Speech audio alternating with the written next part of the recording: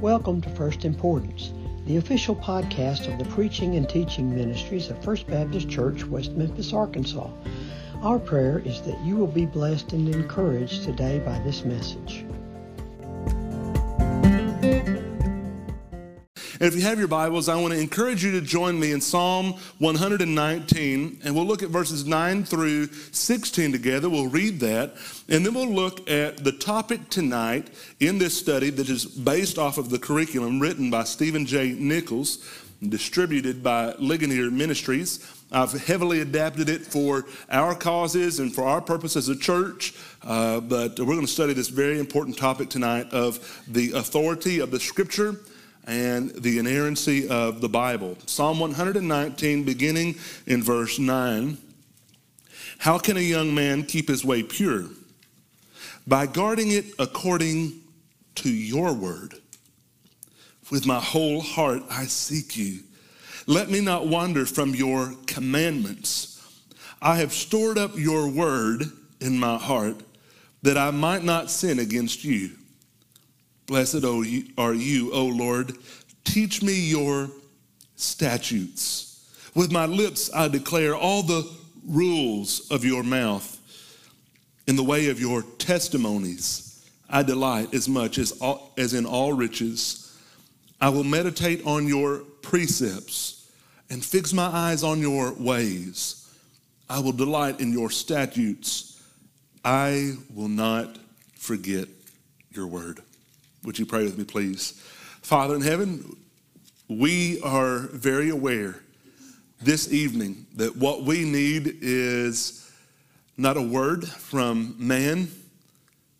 What society needs and what our world needs is not any cleverness of speech from mankind, but what we need is the power of your word. So, Lord, would you speak to us tonight? Would you speak to us through your word? Would your people have great encouragement tonight as to why we can trust your word? And I pray you'd bless us tonight in this time that we have together. It's in Jesus' name we pray. Amen.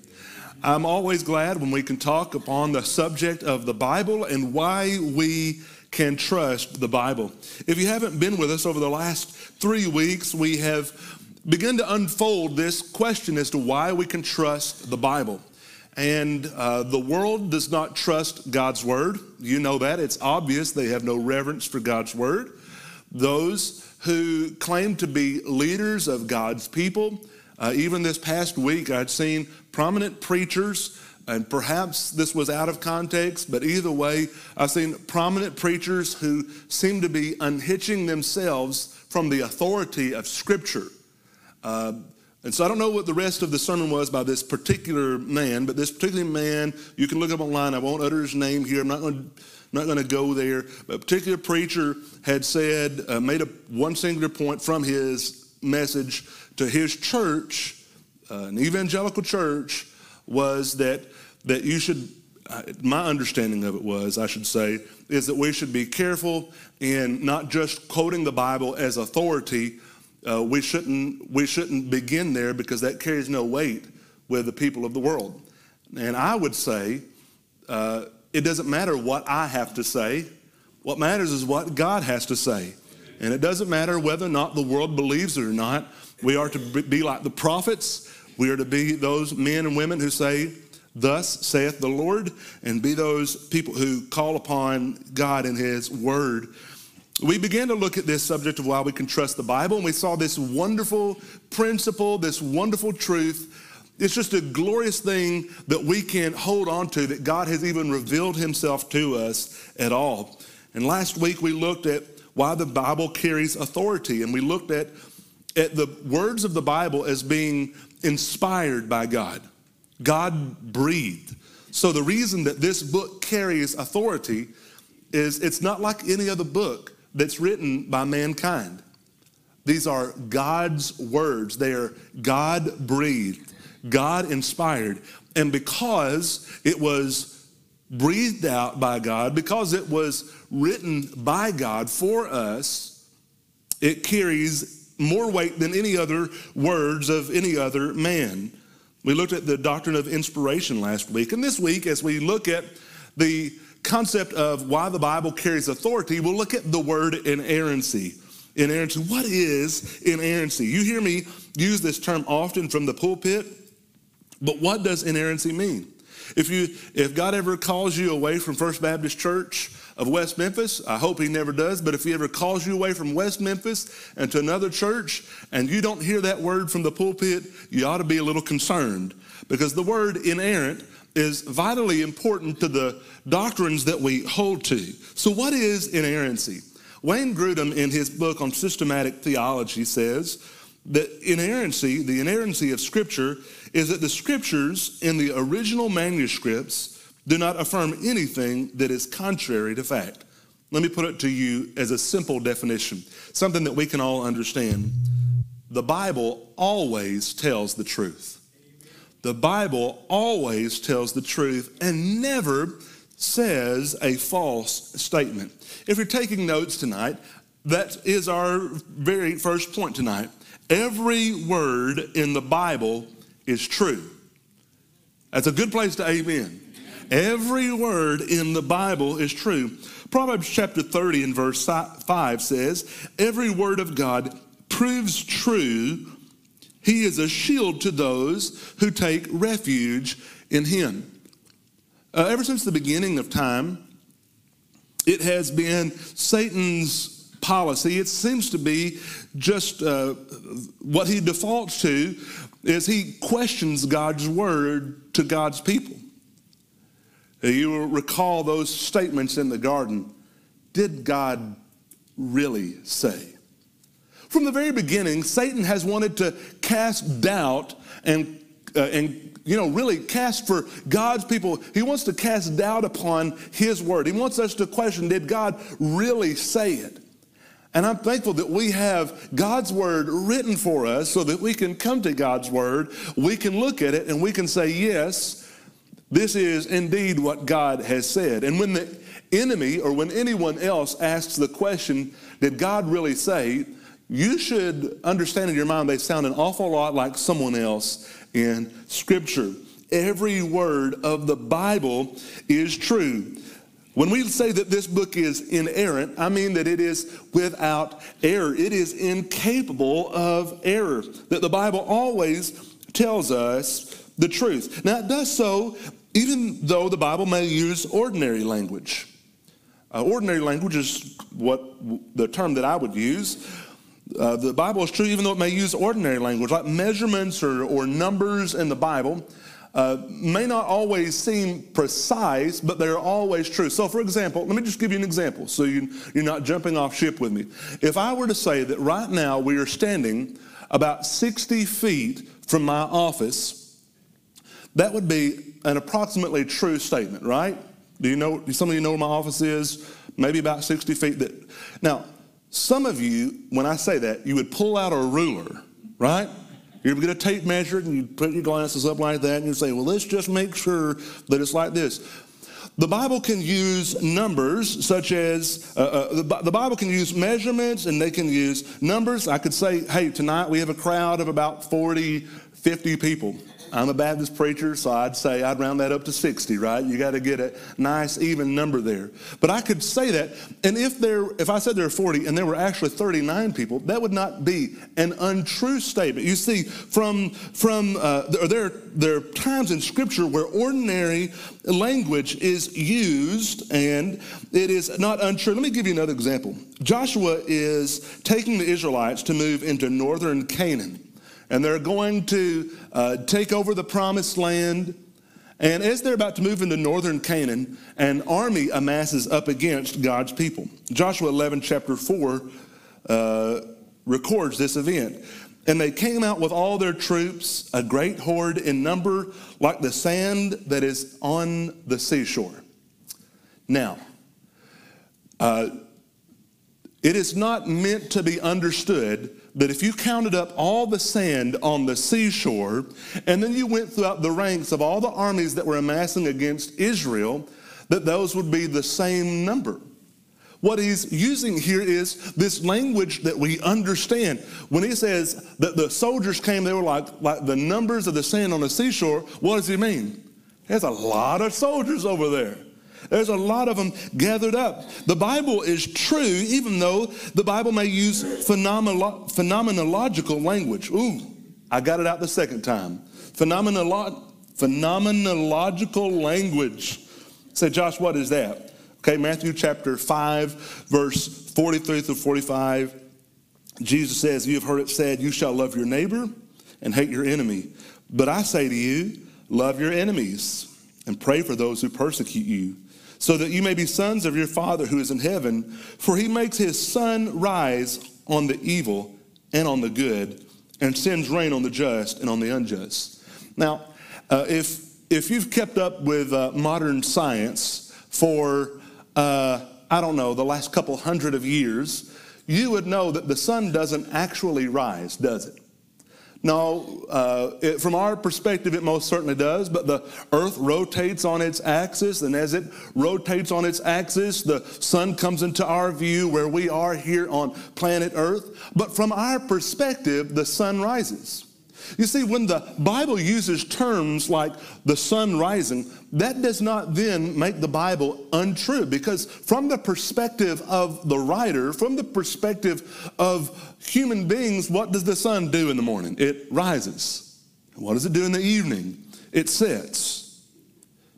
When God uses this language in the Bible, it's not, I've heard people say there's a famous atheist by the name of Sam Harris, who said that if God really wrote a book, would you not think that it would contain something phenomenal, some scientific breakthrough that he would give us, right? And it's a lot of presuppositions on his behalf. It's a lot of his imposing upon God what he would rather God reveal to us. But what he means when he says that is, he believes that there are things in the Bible that are scientifically inaccurate, and that had God written this in the 21st century, he would have corrected those things. But my friends, what we're looking at is the issue of perspective. When God says the sun rises and sets, that is not making his word null and void. It's not making it not true. From the perspective of those of us on earth, the sun indeed rises and sets. The Bible is true, even though at times you will read that there are loose and somewhat free quotations, all right? So if I said, hey guys, let's, in a few minutes, we're all going to dismiss and go meet at Pizza Hut. Well, we're not going to do that because Pizza Hut's closed up, right? And then you were to say, when you're walking out, hey, we got out early. Josh said, let's all go hang out at Pizza Hut, right? That would not be my exact words. It's not my exact words, but that does not mean that what you have said is untrue. Let me give you a biblical example. I love looking at the harmony of the Gospels. One of the events that happens in the Gospels, I think, illustrates this really well. Matthew chapter 26 and verses 8 through 9. Matthew chapter 26 and verses 8 through 9 record the account of Jesus before he goes to the cross, but they're at the beginning of that Passion Week as he is at Mary and Martha's house. And the perfume bottle has been broken.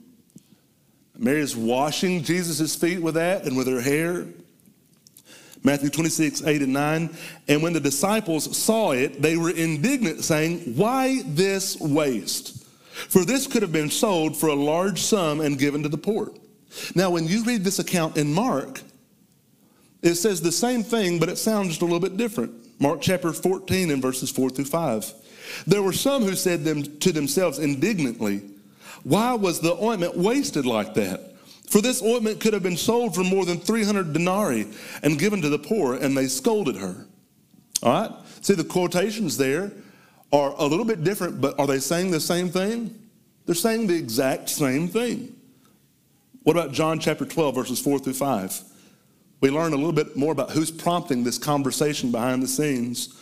But Judas Iscariot, one of his disciples, he who was about to betray him, said, why was this ointment not sold for 300 denarii and given to the poor? You know, I have had close friends throughout the years who have come to the conclusion that they would say the Bible is not inerrant. And they would say, because they look at these and they see differences, and I say, they're saying the same thing. They're saying the same thing. There are no quotation marks in Greek. Those punctuations are not really there. And so what is intended here is to convey this point of what they were saying and what was going on in the moment. And even though, and by the way, I would say that the Gospels are written to be read together, right?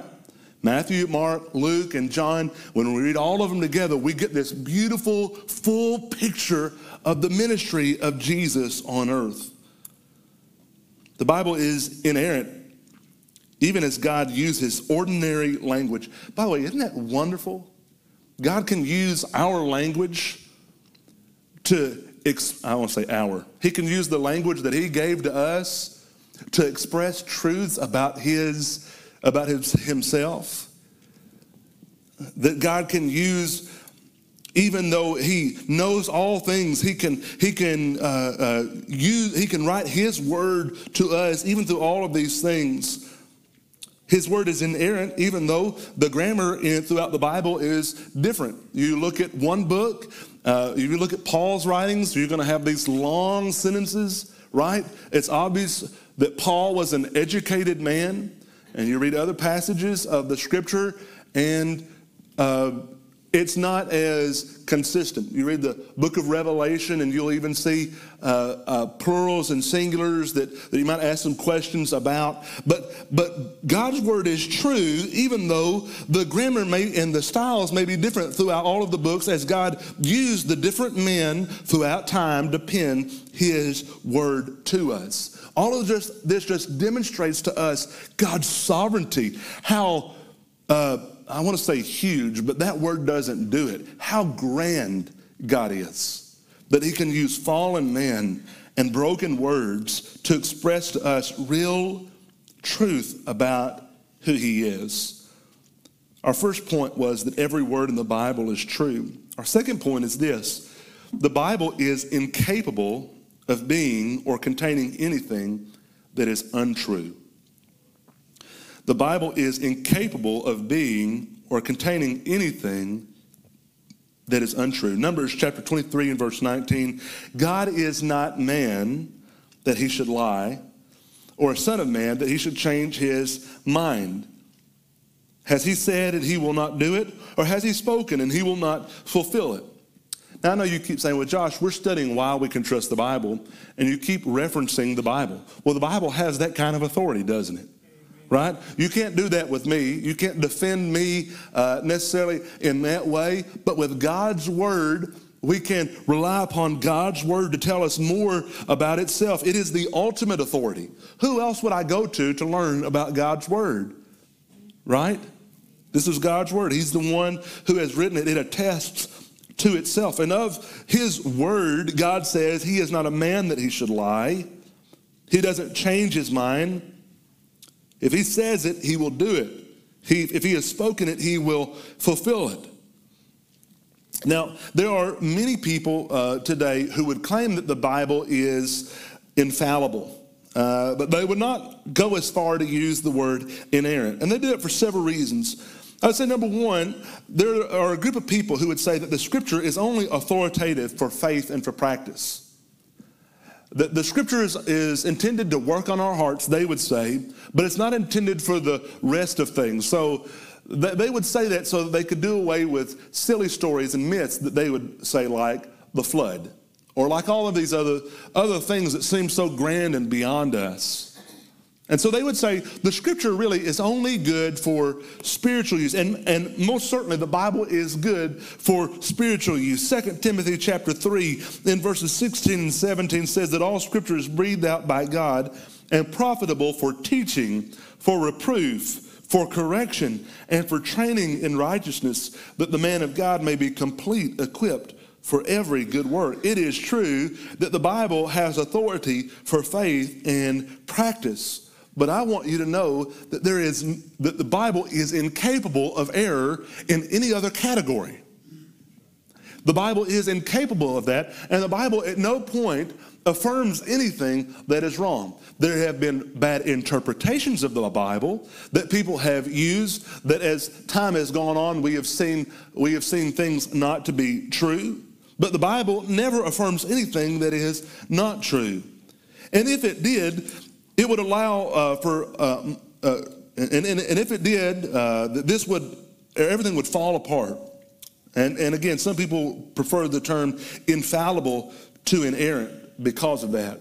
Because they want to say it's good for the church, but it's not good for the world. It's not good for the practical things. And to that we would say Psalm 12:6, the words of the Lord are pure words, like silver refined in a furnace, on the ground purified 7 times. You see, when we look at God's word as being infallible, as being inerrant, we look at a word that is on every level right and correct. God's word is inerrant. Some would say that it's only authoritative for faith and practice. And others would say that the Bible does contain some things that are untrue, and that's by prophets using accommodating language. That is, that prophets or that God intentionally lied in Scripture so that the people of its time wouldn't be too overwhelmed by the truths that God was unloading on them. But I want you to know, God has given us His Word.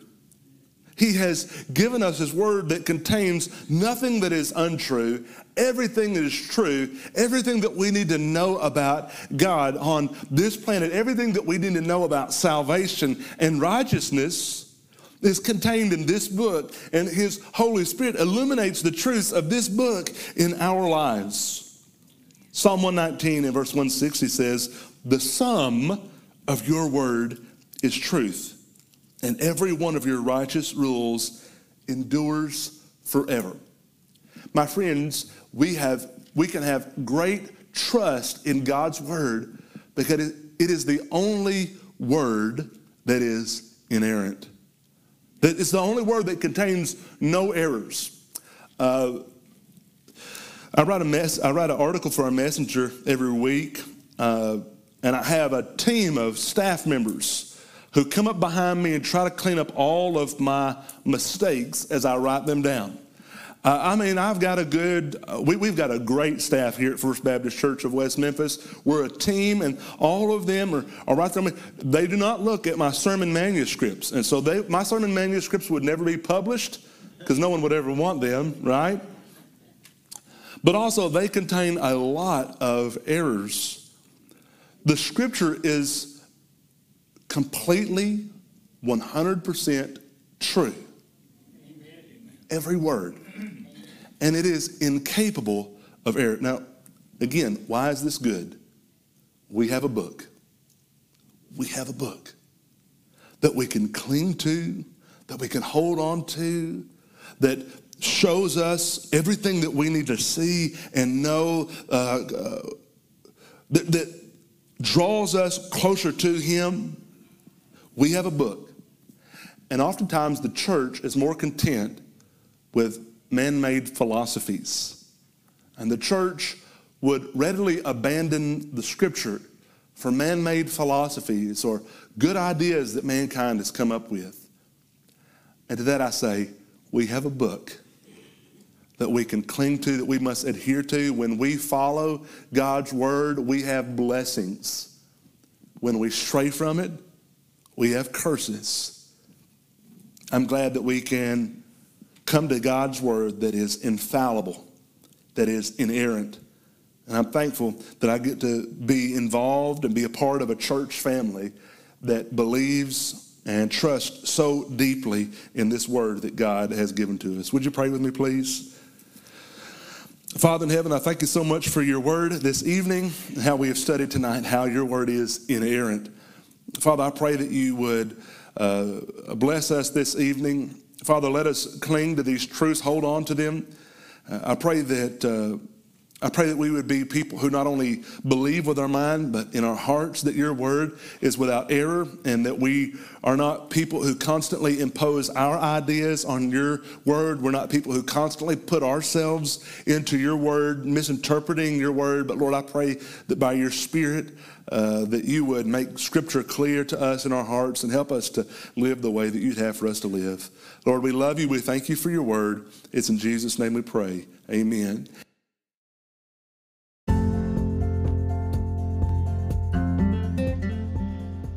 Thank you for listening to First Importance. It is our prayer that you have been blessed by this podcast.